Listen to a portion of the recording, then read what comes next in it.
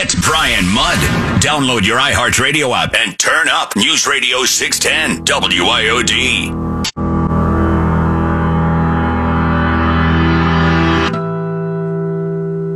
President Joe Biden has caused a humanitarian crisis and chaos on our border. Little bit. Welcome back to the Domestic Terrorist Show. Joined now by Senator Marco Rubio. Appreciate the time. Thanks for having me. I tell you, just when you think this administration can't become any more absurd, they go for it. What do you make of the priority of the Attorney General of the United States being the investigation of concerned parents and citizens over what's happening in classrooms? Yeah, first let me just tell you, if I had said that to anybody just a year ago or 4 years ago, people would say, all right, no, yeah, there's some wild people on the other side of this, but not that deranged. And that's exactly what's happening here. I mean, by the way, it doesn't end. I mean, the Justice Department, we haven't heard the Attorney General really give a lot of priority to things like, I don't know, human trafficking rings that are smuggling people across the border, organized crime, the out of control fentanyl and, methamphetamine and cocaine problem that's flowing into the country from all over the world. The problems that Al-Qaeda or ISIS might try to strike the homeland now that they've got a place to work out of in Afghanistan. None of these things are a priority. What's a priority over the last month is investigating states like Florida that have schools that don't have mask mandates at the state level, investigating and now apparently allowing school board members who don't like to be screamed at to report parents as a danger to the FBI. And I guess the FBI will come in and ask you questions. What did you mean by, you don't agree with this or you don't agree with that? Or why were you so rude to them? I mean, it's insanity. It really is. But it didn't surprise me because what these people want is control, and they are prepared to do whatever it takes to have control. And there's no accountability. I mean, it isn't like they're going to get a lot of the media outrage. I mean, 90% of the mainstream media in America will sort of say, this needs to happen, or they'll just ignore it and move on to some other fake outrage. So honestly, it doesn't surprise me, and I think the worst is yet to come. I can't imagine what it is. Maybe it'll be saying they want to take parents away from kids if the parents refuse to have their kids vaccinated, because that's child abuse. I mean, I don't know where this ends, but I think people are seeing it for what it is, and I hope they'll start pushing back real hard. Senator, I think about some things as you're talking. I was thinking all the way back when they're talking to you when you were still in the state legislature, and I think we got something going here that is akin to the Tea Party movement that helped lead you past our then Republican governor turned independent Senate candidate turned Democrats, congressman, and whatever else he wants to be along the way. That movement, that energy, where people had an awakening, they had their eyes open. I feel like we got something similar that's going on here with schools. And I do actually understand why they're so desperate, because they've been indoctrinating. Now, nobody's paid attention to school boards the way that we should. It's on us. We haven't. But they've been using the unions have been controlling the schools. They've been controlling the school boards. And they're like, holy crap. Now the game's up. So I understand why the threat is there. But it's also that important, I feel, that we stay on it the way that we are and don't give an inch to their threats. Look, there was a time not that long ago when American politics was divided, but it was divided between, two groups of people that both agreed this is a great country. It has some problems, and one group wanted to raise taxes and spend a bunch of government money to fix those problems, and the other group thought, well, maybe less government and less taxes is a better idea. But everybody agreed this is a phenomenal country. Today, that's not the dividing line. The dividing line in American politics is between people that realize this is a pretty good country, in fact, better than any other place in the world, and the people who argue this is a terrible country. This is a racist country. This is a country with a shameful history. This is a country whose economy oppresses people. And we don't need to fix this country. We need to tear it down and build it back better, build it back into something different. That is now the dividing line. It's a definitional fight over what the country is and whether what we know as America is worth saving or whether we should create something new that we call America.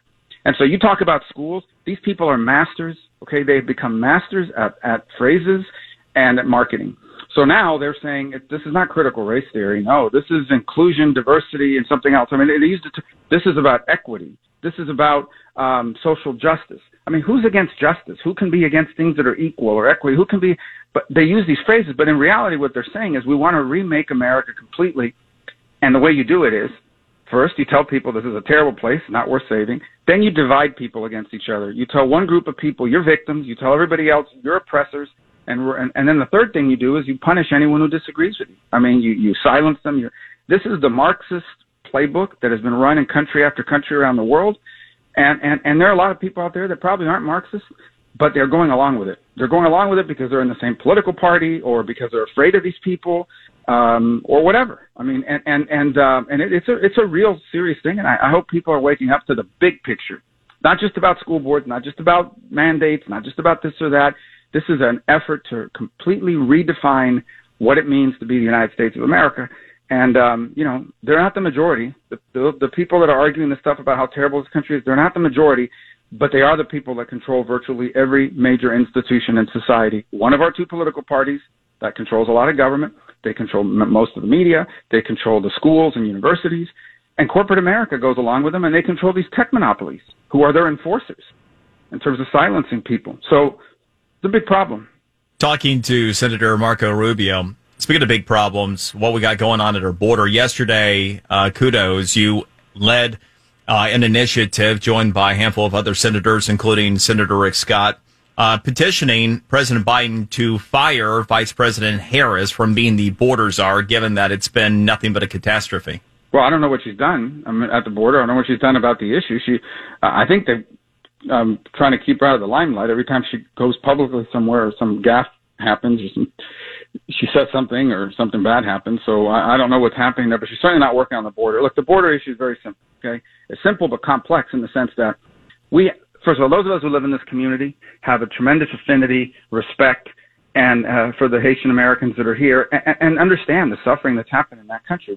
And look, our heart breaks for that situation. So I don't mean to single them out, but it's the most recent one.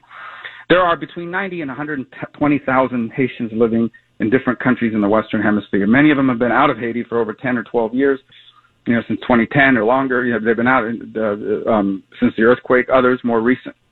And they all want to come here. Many went to Chile, for example, when there was a lot of construction jobs, but now Chile, there's no construction jobs, the economy's flatlined, and so now their plan is to come to the United States. And they believe, and I understand why they believe, that if they can make it to the border of the United States, they're going to get to stay. There are a few, if you're really unlucky, you might get deported, but generally they're going to allow you to stay. And they're going to give you a date to show up for a hearing, and you'll figure it out then. And that's what's happening. And so that's not just happening with Haitians, it's happening with people from all over the world. And listen, I understand. I really do, in our heartbreak. But no country in the world.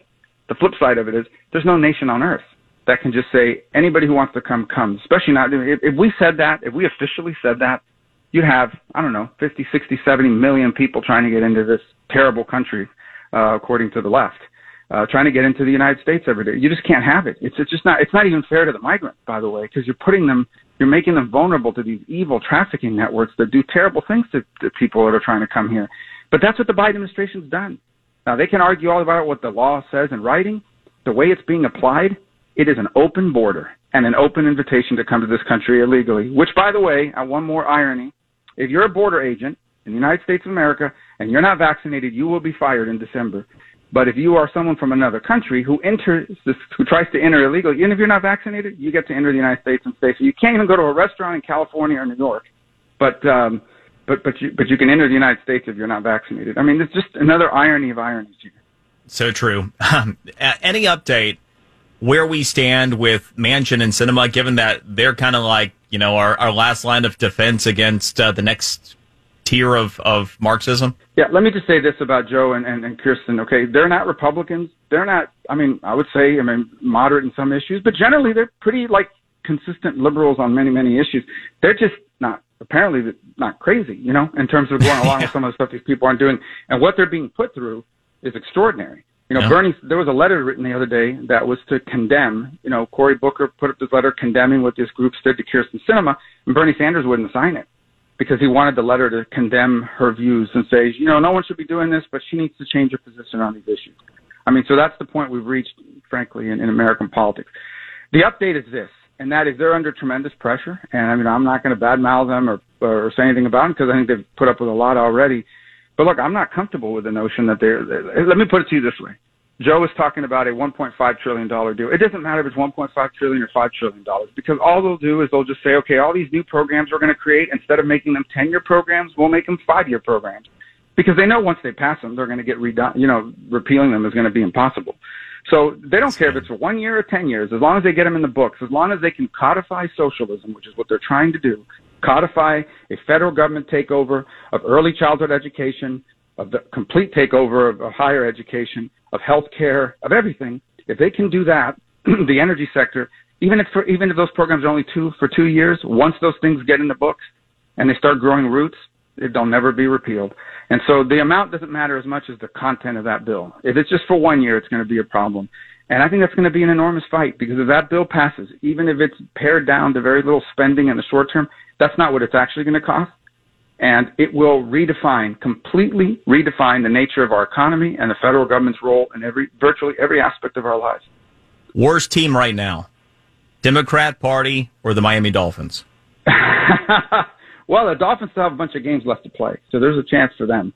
Democrat Party, look, I would tell you that I think the majority of Democrats are not down for some of the stuff, but this is what the base of that party, this is what the activist base of that party, and in some cases the small dollar donor base of that party, the people that help you raise millions of dollars online, believe in, are demanding. And I think for a lot of leaders in the Democratic Party, they're going along with it. I can tell you there are senators right now that look at some of the stuff and are uncomfortable with it, but they see the price you pay for stepping out of line. You're going to get married, you're going to have people chasing you into bathrooms and harassing you. And they don't want to deal with it. And that's what's happened in corporate America. That's what's happened in a lot of places. There's a huge price to pay for stepping out of line, especially if that's your home, the Democratic Party. So maybe this is only 15% of the Democratic Party's voter base, but it is, an enormous and overwhelming percentage of the leadership of that party. And it's heading in a real bad direction. And some of the stuff is just, it's not even liberal conservative. It's crazy versus normal. And that's sort of the dividing line in American politics, which is why I think there's going to be a huge amount of pushback, including among people that maybe have never voted for a Republican and may not agree with someone like me on everything, but they don't want the country to go to hell, and they're not for crazy stuff. Hey, God bless you, Marco. Appreciate the time. Keep holding the line. Yes, sir. Thanks for having me on. You got it. All right. You're listening to the Brian Mudd Show, News Radio 610 WIOD.